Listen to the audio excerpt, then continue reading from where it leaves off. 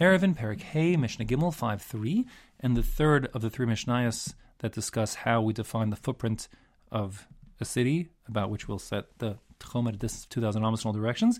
So the previous Mishnah said if you have two separate villages, but the distance between them is less than 141 and a third amos, so then they are looked at as a single contiguous city, and you draw the Tchum, a single Tchum that includes both of them. Here the Mishnah says V'chein, and similarly, Shlosha Kfarim HaMishulashin. If you have three villages, and they are a trio, Im yesh bein shnayim chitzonim mea v'arbim ve'echad shlish. If, I'll translate literally here before I explain the Pshat of the Mishnah, if there's a distance between the two outer cities of 141 and a third amos, then asa emtza'i es shalashtan liosan ke'echad. The middle city makes the three of them as if they are one. That's the literal translation. Now, what one might think the simple reading of the Pshat is that you have three villages in a row, and the distance between A and B is 141 and a third or less, and the difference between B and C is 141 and a third almost or less, so then they're contiguous, like the previous Mishnah, and you draw a single tchum around all three. And in fact, Hamishulashin, referring to them as like a trio, would sort of suggest that.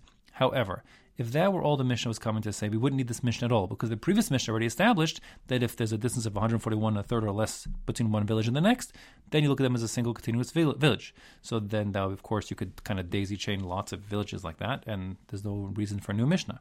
And therefore, the Gemara understands the case of our Mishnah is that you have two cities, we'll call them the North City and the South City, actually villages, I should say, two villages, a northern and southern village, and they are, in fact, more than 141 and a third amos apart. But you have this third village off to the side. It's located, so to speak, between the two in terms of, like, vertically between the two, if you will, but horizontally, if you will, it is off to the side. So therefore you have a sort of a triangular relationship between these three villages. So the point of our Mishnah is, and I'm explaining it first and I'll show you back in the words, that as long as the two, I'll call them the north and south village, are both within 2,000 amos of that third village that's located off to the side. So that is to say, both of those villages are in the tchum of the village off to the side, so that you wouldn't need to make any sort of eir tchumen for the people of the village off to the side to walk to the other two villages. So then, when you kind of draw your map and figure out where to set up your tchumen, you can transpose the location of that village off to the side and move it across, so to speak, to be located between the two north and south villages. You kind of like transpose it off to the, call it to the right, whatever, to the east, doesn't make a difference.